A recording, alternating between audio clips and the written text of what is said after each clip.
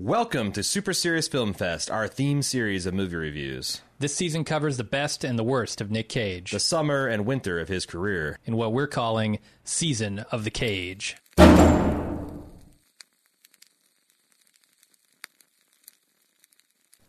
The Weatherman, a 2005 film directed by Gore Verbinski, stars Nick Cage as David Spritz, a Chicago area weatherman living under the shadow of his Pulitzer Prize-winning father, a stereotypical great man played by Michael Caine.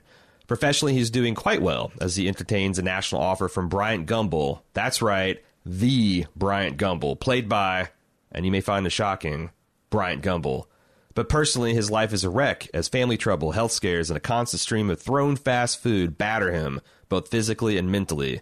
Throughout the film, Dave will make several attempts to find his center, relationship counseling, attempting to be a bigger part of his children's lives, sorting things out, and getting it together to win his father's approval. And when all else fails, archery. This movie is about a man's struggle to come to grips with the fact that sometimes things don't go the way you might have planned, that no one is the master of their fate, and that life can be about more than just sucking and chucking and jerking and fucking up. Jim, I thought this was a pretty great movie. Had a lot of interesting themes that personally resonated with me. What'd you think? Yeah, I agree with that. I actually think it's a very, very well-constructed film. Mm-hmm. A lot of really good use of callbacks. The sense of comedic timing is perfect. Mm-hmm. It's very dry, but it got a laugh out of me every time they went for it. It's a very quirky film, too, from, the performances to the soundtrack to, its sense of comedy. I really like this movie a lot. I've seen it now probably 4 or 5 times, and every time it just somehow gets better to me. No, I mean, I think that the performances are really great. It's got some really good child actor performances. It stars, Michael Caine. I usually think of Michael Caine as like a pretty warm fellow, but he's just drained all that out of this performance, and it's like he's just not completely uncaring, but kind of severe and judgmental just by comparison. Like, Interesting. Like he's this great man. He served in the war, and he's this famous author, and he's awarded and decorated and wealthy, and his son is just kind of wealthy. And he's, like feels like a fraud as a weatherman. Like, this movie, I think, can be an uncomfortable watch because Nick Cage is behaving just terribly. Mm-hmm. And it's not one of those movies that kind of validates that. It's more of a movie. By the end, you see that, like, accepting some of this stuff that's just never going to change, and that he's fucked up beyond repair, and we all can't be the heroes that we thought we'd be, and maybe being heroic looks like something completely different than it was in the case of our fathers. I'll give it 2 Flying Frosties. 2 Flying Frosties, and I'll throw in a big gulp. 64 ounce, mind you, not these shitty 44 ounces. Right, super big gulp, and not diet either. That's just a orange soda coming at you, 700 calories. What are you going to do? Man, there's some really great imagery.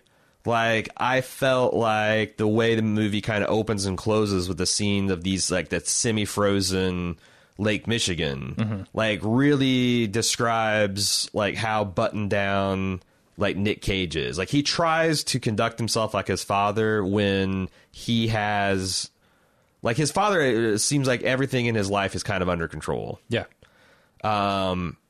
We soon see that that's not the case at all.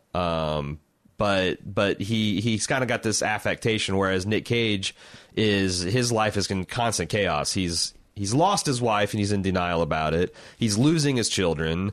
He thinks he's a fraud at work. And like that image of a semi-frozen Lake Michigan, I think was super cool because he's not beyond redemption. There could be a chance of a thaw. It's not just completely blocked in.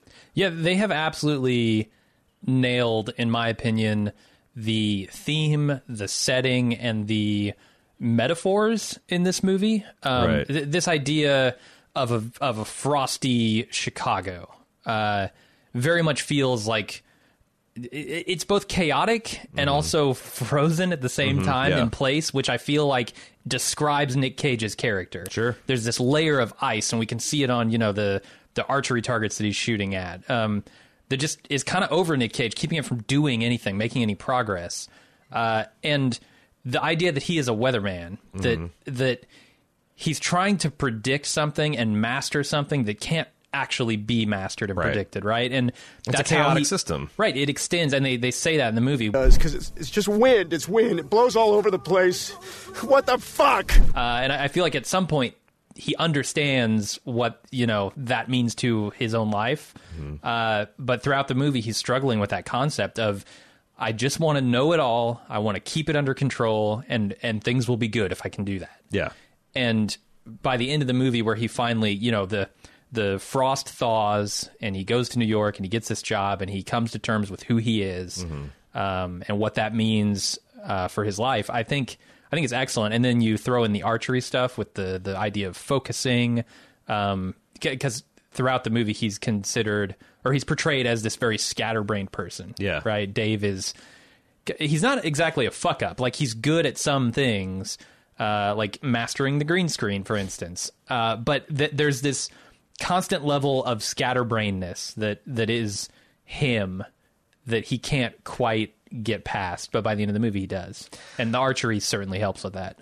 Yeah, I felt personally attacked at the scene where he's trying to get tartar sauce. I heard you! Tartar sauce! What happened to the guy who was trying to go around the world in a balloon? Did he make it? I should put some espionage or stolen plutonium in my novel, Tartar Sauce. Spice it up. Neil Young. Fuck, it's cold. Neil Young. Why am I thinking about Neil Young? Neil Diamond. Neil. There's not a lot of famous Neils. Is this Wednesday? I wish I had 2 dicks. There we go. Anything else? No. But, like, I literally did that same thing to my wife the night before, where, like, I was going upstairs. She's, hey, while you're up there, go grab such and such a load of laundry. And I went and changed into my pajamas and forgot to close. And she didn't even say anything. I just saw, like, 15 minutes later, I saw her silently walk by with the clothes. I'm like, fuck, man, you're fucking up. So I really identify with some of the struggles that David is going through here. This nice, efficient 5-minute scene tells you their entire relationship, right? And what's really instructive about this scene is that everything leading up to it has really illuminated the base lies he's telling his wife. Because he says, he starts off in the start of the movie, it's like, my job's pretty easy. It's like 2.5 hours of work, if you can call it that. I'm not a meteorologist. I have a meteorologist tell me what's going to happen, and I just point at the green screen and do it. So, like, the difference between me and Dave is like, when I fucked up the laundry the other night, I'm like, oh, shit, you got to, like, redouble and start paying more attention. Like, this is a warning sign. This is a personal red flag. This isn't an excuse to just be like, fuck it, whatever, I'm busy. Yeah, I think the most identifiable part of his struggle, to me at least, was this idea of the narrowing options that are presented to you as you get further into your life. And that's, I think, both a good thing and a bad thing, right? There's this idea of, if you're a man, the Renaissance man, who is good at everything, and he can just seem to do it all. And that's very much at odds with, I think, the message of this movie, which is the focus, the idea of being the person you are and not trying to be something else that you think other people want you to be, or that you personally think you should be. Because this movie is very much a war within Nick Cage's own head, a war of his own construction that he's fighting. Right. And I think it's to try and be everything to everyone, and only when he focuses up and says, this is who I actually am, can he find peace. You're supposed to understand, right, that a lot of what's going on with David is a reaction to his relationship with his father. Absolutely. I think this movie centers around an inferiority complex that he has. Yeah. He's definitely living in the shadow of a great... What he perceives even as a great man. And I don't want to argue too much with the idea that Robert is a great man, but he's a great man in a very specific arena. And that is the arena of writing, the arena of being an author. He didn't try. And at some point in the movie, you can track that, because Robert says, look, I'm an author. That's what I do. That's my thing. And he almost tells Nick Cage, look, you need to not try and be the thing that I am. Be the thing that you are, and don't try to be the everything. Right. Well, and I think that some things his father did directly feed into that. If you read between the lines, like the first time we meet Michael Caine's character, he is just a nonstop criticism of the children. Who's an angel? Shelley. Shelley is grossly overweight and unhappy. I'm concerned about her, as I am Michael. How much of that did David hear? Like when David started showing like flashes of interest that maybe his father didn't approve of, is it like, did he hear, well, you can't do that, David, because you're too clumsy, or David, you can't do that because you're not as big and strong? I had a very different view of Robert in this movie, and I think it's the view that the movie was trying to give us. And I will talk about how I think the acting a little bit betrayed this, but. I think the movie very much, even the protagonist is trying to tell us, look, Robert was a very good father. Robert had his shit on lock in the author arena. He was a very good father. He was concerned for his children, yes, but he doesn't come across to me as like overly concerned or pushy or nitpicky. He's more like, these are the big concerns I have about this family. And he goes to his son and he voices those concerns, but he's not in there trying to mix shit up and stir shit up, right? And tell him how to get it under control. He's just saying, these are the problems I see. You should do something about them. Yeah. And when Nick Cage, an obvious fuck up at this point in the movie says, "Oh yeah, I'll get it. I gotta get with my daughter, and I gotta change her mind and make her love me, and everything will be good." Michael Caine doesn't roll his eyes like he should, and say, "Oh sure, buddy, yeah, that'll happen." He goes, "Okay." I don't know. That felt like the kind of things that would be little slings and arrows that would destroy your confidence and make it seem like you're living up to an already impossible ideal. I don't think Michael Caine did it on purpose. I don't think he's a bad man. I just think that, he's an old guy that is living by different rules, But I don't know, like maybe his daughter and his son will at the end be happier and more well-adjusted than David was, not growing up in the shadow of, because like whatever David becomes, he's not, I don't think going to be a great man. Like Brian Gumbel isn't a great man. No. Brian Gumbel's an entertainer. He's not doing great things, right? He's a very popular person. He's popular and he's important, and he's like, but like great men, great women are reserved for like the Harriet Tubmans of the world and the people who don't get pies thrown at them. Yeah. What's really interesting is like there's not a big shift in who he is at the beginning of the movie and who he is at the end of the movie, right? No, I think it's a shift in his perception of himself. Right. Not who he actually is. Right. That I can be like a weirdo. Like, if I want to be, I can be the guy that is walking around New York City with a bow and arrow, which may also deter things getting thrown at you. If you think that maybe something can get thrown back at 400 feet per second. Right. How much of this movie is him being emotionally backed up because his wife left him? And it's a huge part. And the fact that how in denial, like he's thinking that like as she's planning to marry her, fiance, I guess. Like he's still wanting to get back together, like come to me with New York and this will fix everything. More money, right? Yeah. He's already making plenty of money. Yeah. He's making 200 and something thousand a year. He thinks 1.2 is going to fix a problem. Right. And she's like, I don't love you. I can't remember when I love you. In fact, I hate you. It's just like, how could he think that was something that could happen? It's almost like that's the one thing that bothers me is like just a little bit how delusional he is. But he's a weird guy. Like they make it clear when they're doing this montage of how cushy his life is. He's making $250,000 in Chicago. He's got a very nice like Home Alone style family home. But there's this one scene where he's at like a beer festival as Abraham Lincoln. I receive a large reward for pretty much zero effort and contribution. The shakes and stuff are a reaction to that, I think. But he's not taking any pleasure or passion in this. Yeah. Like almost because it's too easy. Like he's in that scene, he's describing how easy things are for him. But like, what's hard is remembering to fucking tartar sauce when you don't give a shit about it and you're scatterbrained, or putting in time, like making like keeping promises that you make to your friends and family. The hard work of actually maintaining a relationship, he doesn't want to do, but the easy stuff of just, sexual conquests and climbing the corporate weather ladder are things he's utterly uninterested in and don't motivate him, to the extent that there's this really great scene of like his son visiting him on the weekend and him just sitting there ignoring phone calls from this lucrative offer that he's actually said that he's pinned all his hopes on, and he's just going to let it die by apathy. Like, what a hell of a thing. Yeah, it makes me wonder what made Dave the way he is. And I know some of that is living in the shadow of his great father. I think another big part of that is, like I said, how easy everything is for him. You know, when you have a great father who makes a lot of money and is able to give you many opportunities and kind of just let you sail through life. I mean, most people would kill for his job, right? You work 2 hours a day, you make $250,000. Most people would kill for that job, and Nick Cage, David, in this movie, simply gets it. You know, for no effort. He hasn't earned a degree in order to get where he is. Actually, no, he does have a degree, but it's not in meteorology. Yeah. Right. He seems to get everything he wants very easily. And on the flip side of that, when he doesn't get what he wants, he has no idea why, and he has no idea how to go about getting it. Because he's lost, you know, his family. He has no idea how to go about fixing that. Yeah. Because he's never had to work hard for anything in his life. It's interesting because there's another scene where he's parked outside his old house and he's looking at it. It's like, look at this big, nice, like it's a Home Alone house. Look at this house.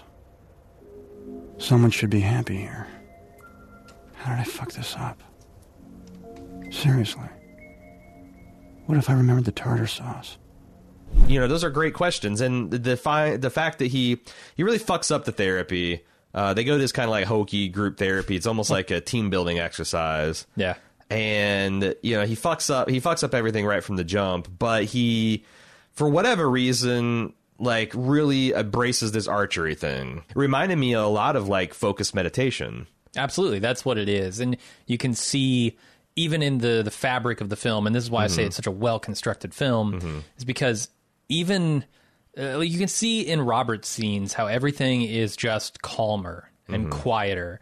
And then you get Nick Cage in his scenes and everything is chaotic, right? People are honking horns, it's snowing, he's driving, he's thinking. Right. It's all a jumble.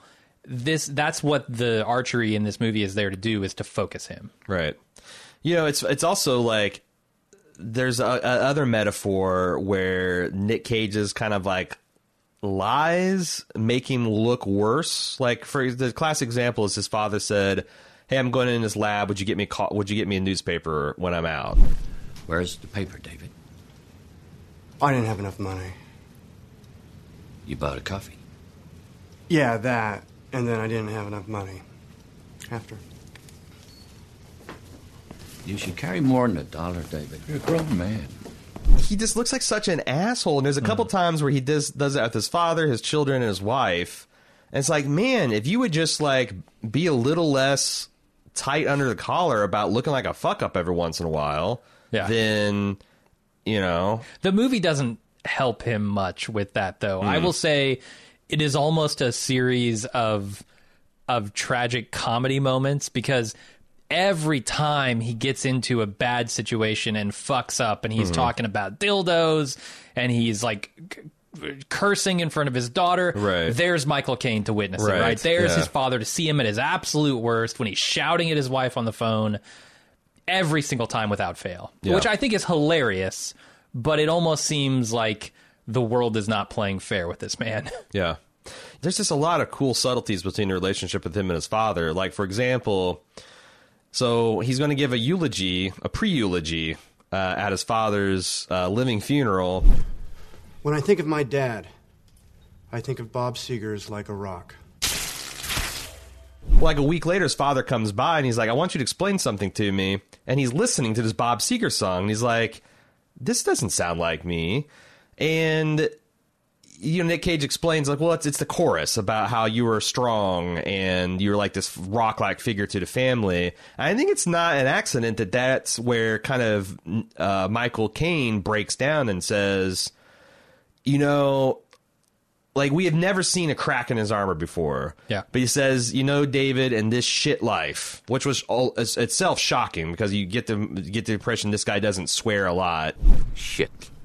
Fuck dildo. More dildo, more fucking, sucking and chucking and jacking of fucking. And the way that he views, like, this is Michael Caine, Pulitzer Prize winning, wealthy guy that lives in a mansion in Chicago.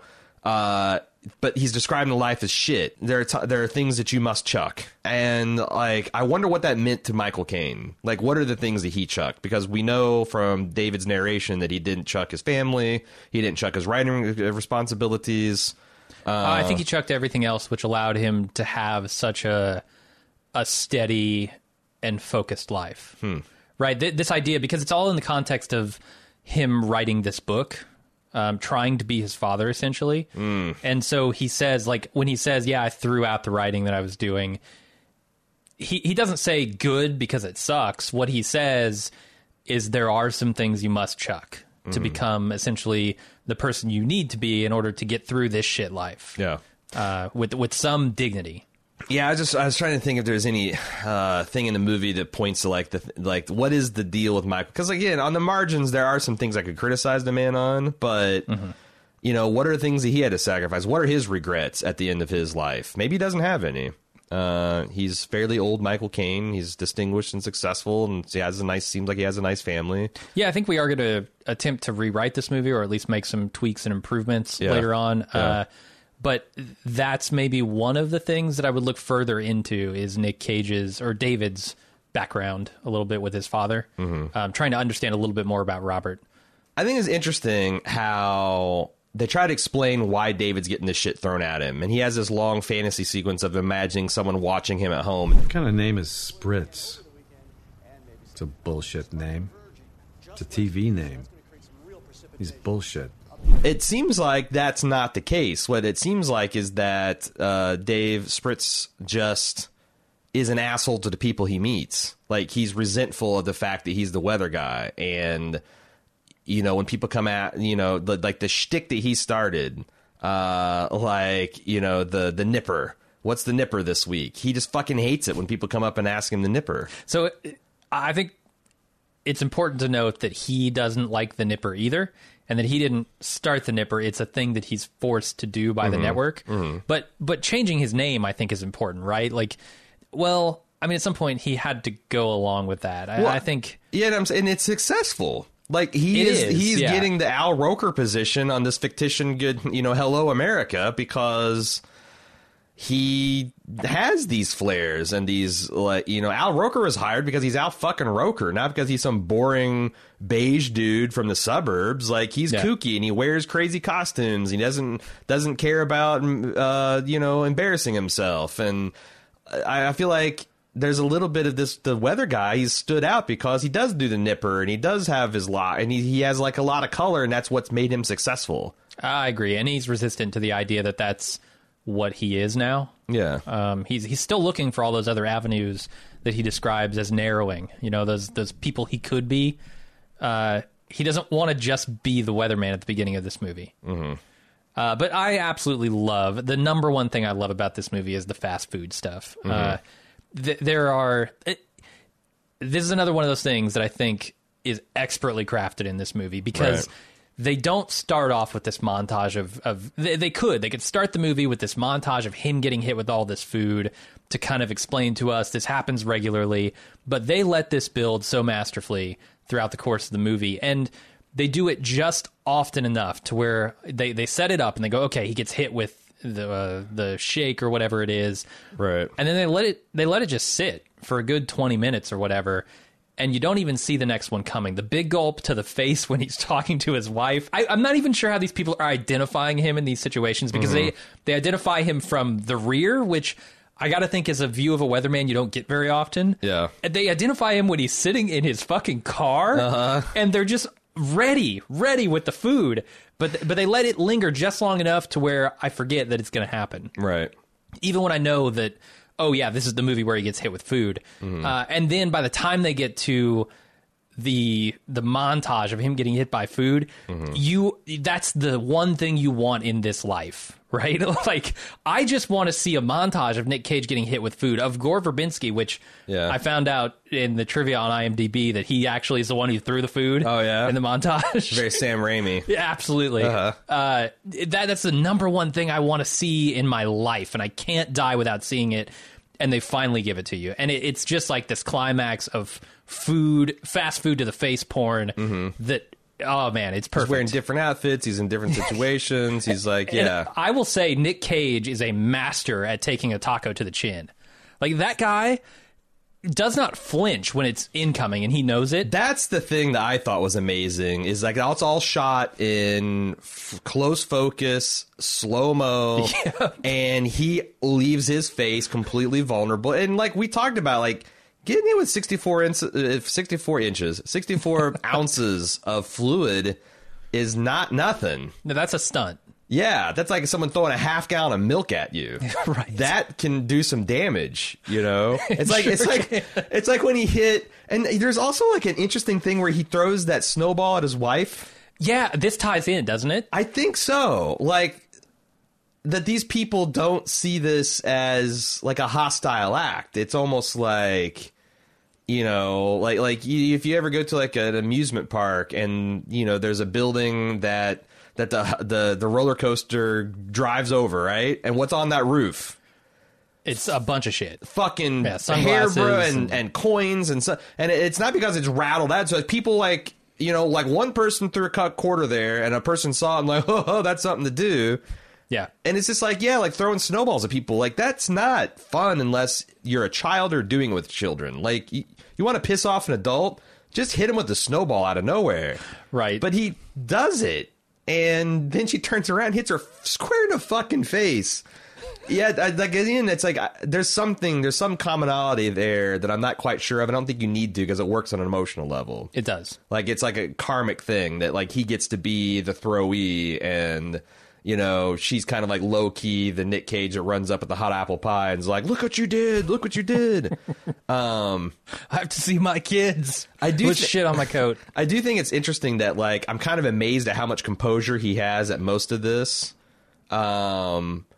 You know, like these gross physical insults, and he barely has a reaction unless he's talking on the phone with his wife and he's already worked up.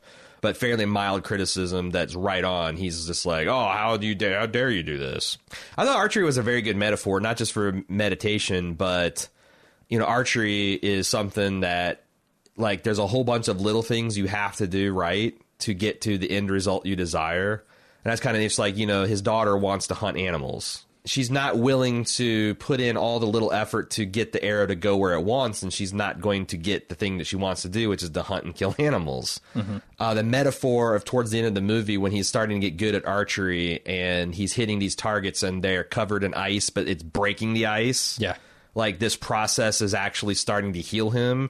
It's so good. And there's, over the course of this movie, there's a spread out montage of him getting much, much better at archery, right? Yeah. And they save the final bullseye for the very end of the movie. And it takes you in the dark places because right in the middle of him getting good, he almost killed his wife's boyfriend.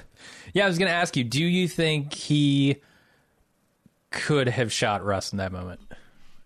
I mean, accidentally. Yeah. Okay. I mean, was it his intention? Was it ever his intention to actually shoot Russ, or was he simply taking aim on a thing that he viewed as a problem? What's scary, here's my answer to that, because what I think is, because, you know, that's an unknowable question, but what I think is scary is when you listen to him describe the process of slapping him in the face with those leather gloves. I feel like there's an alternate universe voiceover that happens maybe 50% of the time where he's explaining how he just accounted for gravity and judged for wind and loosed it like it's the most and like he almost like is surprised himself. And that's what's terrifying about it, because he has no emotional control. Do you know that the harder thing to do and the right thing to do are usually the same thing? Nothing that has meaning is easy. Easy doesn't enter into grown-up life. Easy doesn't enter into grown-up life. This is a particularly dour take on adulthood that I don't necessarily ascribe to. I definitely think that you have to make difficult choices as an adult, but if your life is all difficult choices, you're fucking up a lot, probably. Like, you've been dealt an exceptionally bad hand, or you're living in a society that is cold and brutish and unfeeling, or you're just making a bunch of bad personal choices, or all of the above. But, like, the whole idea that, like, you should have to white-knuckle life, that's not something that I think is right. I think that maybe keeps people trapped in destructive patterns. What do you think? It could, yeah. And I think that that's also a way to sort of drive yourself crazy. You know, I think one of Michael Caine's releases is writing. and I think he's had the luxury And he to beats have the fallen. shit out of his wife. Well, yeah, Beats I mean, the obviously. shit out of his wife. Obviously. We don't see her but one scene, and Right. she's heavily made up. So That's right. And she Black just eyes underneath there. kind of cowers in the wings in every scene that she's in. Right. So I think he's had the luxury of having fallen into the thing that gives him sanctuary and gives him release in writing. Yeah. And I don't know that Dave found that same place. It's weird that like David is judging his own life from a purely utilitarian basis, but he doesn't judge his father. Like if he judged his father's life like that, then you'd have similar conclusions. Sure. I think the grounding part for everyone here is this idea that as you get further into your life, the options of who you can be narrow, because that's true for everyone, right? Universally. Yeah, I fully believe that. There are just things that happen, events that occur in your life that change the course of your life irrevocably. Having a kid is something that changes you forever. Sure. And Michael Caine makes that point when he says there's always something to Taking do, care. always There's taking care. Yeah. And I think it's so poignant because this man who's on his deathbed is still taking care. To the moment he dies, he's going to be taking care of his family, of his business. And I think that is the thing that tracks, and that is the thing that becomes sympathetic and can identify Dave with everyone. While it's true that there's things that happen in your life that irrevocably change you and close down opportunities, there's also things that happen in your life that present more opportunities. And I don't think it's like there's ever a point until you die that's a zero-sum game. Like like Nick Cage's thesis that in his mid-40s I've collapsed into a singularity of me as a weatherman. That doesn't seem to track. You definitely, like, when you're a baby, there's like almost infinite possibilities of what you could be. And then when you get into midlife, there are certain restraints on you and restrictions on what you can do as far as, moving, retooling career. But like a lot of those are just, they're not restrictions so much as people unwilling to contemplate that level of change. Well, I think one of the things the movie is trying to say as well is that it can be the very idea of this limitless possibility, like this limitless sea of possibilities of who you could be that could make you unhappy. Yeah. Because that's what Nick Cage is experiencing at the beginning. He's trying to figure out who the hell he's going to be, what's going to make him happy. And I think by the end, the movie has said there's a path that you can take where you can be happy as long as you're willing to accept that that's who you are.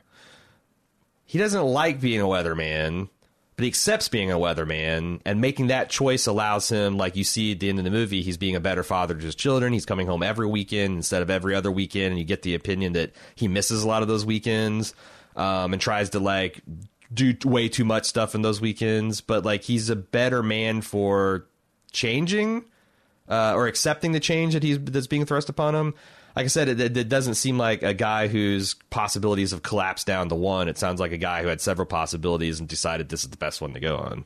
Yeah, that's fair. Can we talk about him beating up the pedophile drug therapist? You say pedophile drug therapist, I just say guy who got way too stoned. Because there's no way a man who talks like, oh, you guys are here shopping for sweaters, fuck. You're just looking for clothes. Yeah. Yeah. Fuck. Yeah.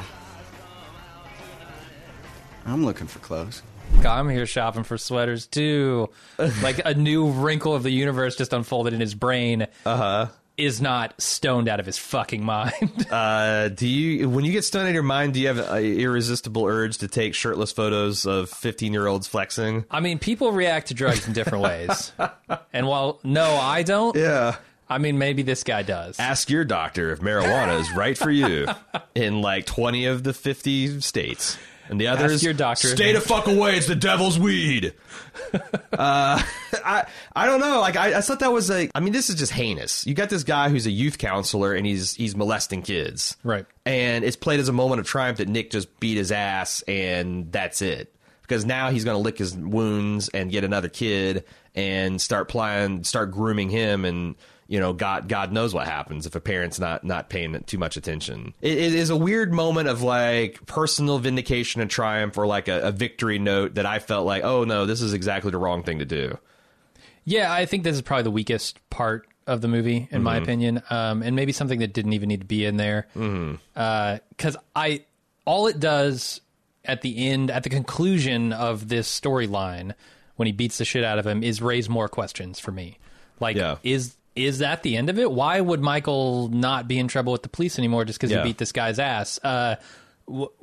Is this guy going to go do this again to some other kid? Yeah. What has this actually solved? And all those things are running through my head instead of what the movie wants me to feel, which is, like you said, that moment of triumph. Yeah. And like, there's like a weird scene where like Michael's like looking at his bloody fists and like, you know, kind of being general. Like, I guess it would feel good if you thought your dad tuned up a guy that tried to assault you like that. Absolutely. But it also feel good to see that guy go to prison and loses, bare minimum, lose his counseling job. It's bad enough your kid is 15 years old and doing illegal drugs, doing things that like maybe their brain chemistry isn't ready for. And also it's definitely going to hurt their school, and he's getting in fights and getting into like the fact that your kid is just kind of hitting the skids is bad enough. Like, do you need to throw he's also being molested by an older man into the mix? Yeah. And the movie on almost every level goes for the mundane when it can, except for this one, which seems like beyond the pale exception. Yeah, I agree. So why not just stick with, the kid is addicted to pot? Yeah, because the daughter is like, she's chubby and she doesn't know how to dress and she's going through the awkward teenage and she's getting a little bullied, but she's not getting raped by a male teacher or a janitor. Like I always thought that the kid was already going through pretty extreme things, and then they throw. And also the counselor is just like, it's a stereotypical like, this is what a child predator looks like. He's not charming and slick and smooth. He's weird and awkward, and even his speech, like he would give you the creeps just talking to him. Yeah, I bet he has terrible forearms. What the fuck? Like, that's not. I mean, child predators can look like that, but they can also look like me or Jim, or they don't look like me. I've seen a pedo that looks like he had a weird 70s mustache. Granted, no. But yeah, no, he can look like anyone. Your next door neighbor, your trusted minister. It's true. The guy who works in accounting, like anyone can do that shit. I don't know, that whole thing kind of rubbed me raw, and I wasn't sure how I'm supposed to feel about it or the movie wanted me to feel about it. I will say the other one thing that I thought maybe they slightly missed the mark on is over the course of this movie, I was getting the impression that the movie wanted me to think very highly of Robert. Think that he was, in fact, a very good father. He's a concerned grandfather who's making the right moves to try and get his son in line to fix this problem with the grandkids. Michael Caine's acting betrays that just the slightest bit, because I do feel like every time he delivers a line, it's almost with a vague hint of disapproval. I think that's so funny, because I think that's like the whole point of the performance. You're supposed to understand that. I think it's a missed swing on a performance, honestly. Really? Yeah, because I think the movie wants me to think highly of Robert. I think the point of Robert is just like David, well-meaning, trying to do everything right, but he fucks up his kids in ways he can't even imagine. I think you're supposed to see Robert as the world sees him, but the way he interacts with David is a glimpse into how even that concerned but not pushy, gentle but still judgmental, that kind of can sap your self-confidence and your worth as a person, because you'll never measure up to it. It's interesting because like even when David made it to the pinnacle of his kind of career, like this is the equivalent of winning a Pulitzer for a weatherman, his dad kind of like almost sardonically says, "That's more money than I ever made, that salary. That's quite an American accomplishment." But what the fuck does that mean? He was born to a wealthy, prominent writer, and he got to a slightly higher rung in the social pop culture sphere. I think he's kind of sincere there. I think what he's saying is, you found more success than I have, and it's not in an arena that you think I would approve of, but I do. And it comes out at the funeral when, Dave is talking to Mike, and he's talking about, oh, what are you going to be when you grow up?